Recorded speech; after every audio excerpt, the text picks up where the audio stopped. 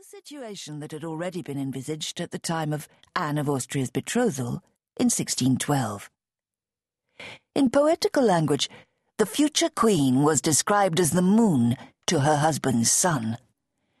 Just as the moon borrows its light from the sun, the monarch's death means that the setting sun gives way to the moon and confers on it the power of shedding light in its absence.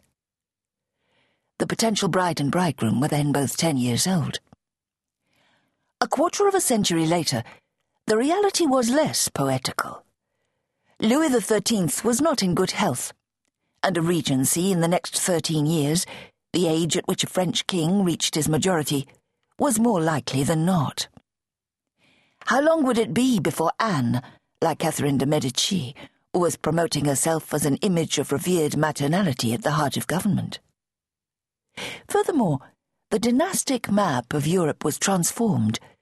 The heir presumptive to the throne of France, the king's younger brother, Gaston, Duc d'Orléans, on being shown physical proofs of the baby's masculinity, had to accept that his rising hopes of accession had been fatally dashed. But Gaston himself had only daughters. Next in line were the French princes of the blood, notably the Prince de Condé and his two sons, the Duc d'Enghien and the Prince de Conti. Their hopes were similarly blighted. On the other hand, the birth of a prince not only cut off hopes, but also instigated ambitious thoughts of his eventual marriage to a princess. Gaston's daughter by his first marriage, Anne-Marie-Louise de Montpensier, was the richest heiress in France, from the fortune of her mother, who had died at her birth.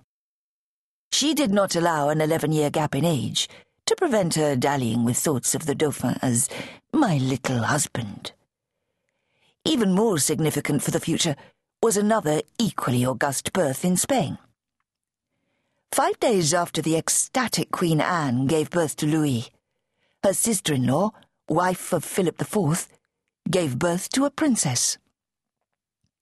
These two high-born babies were in fact double first cousins with identical grandparents, since a brother and a sister of France had married a brother and a sister of Spain. Unlike France, however, Spain allowed females to succeed. Anne of Austria had had to renounce her own rights on her marriage. There was at least a theoretical possibility that the Infanta Maria Teresa would one day succeed to the throne of Spain, or her children would. Another theoretical possibility always present in the mind of Queen Anne was that Maria Teresa might one day make a bride for Louis. Under the circumstances, it is easy to understand how the infant Louis was described as Dieudonné or Deodatus, God-given.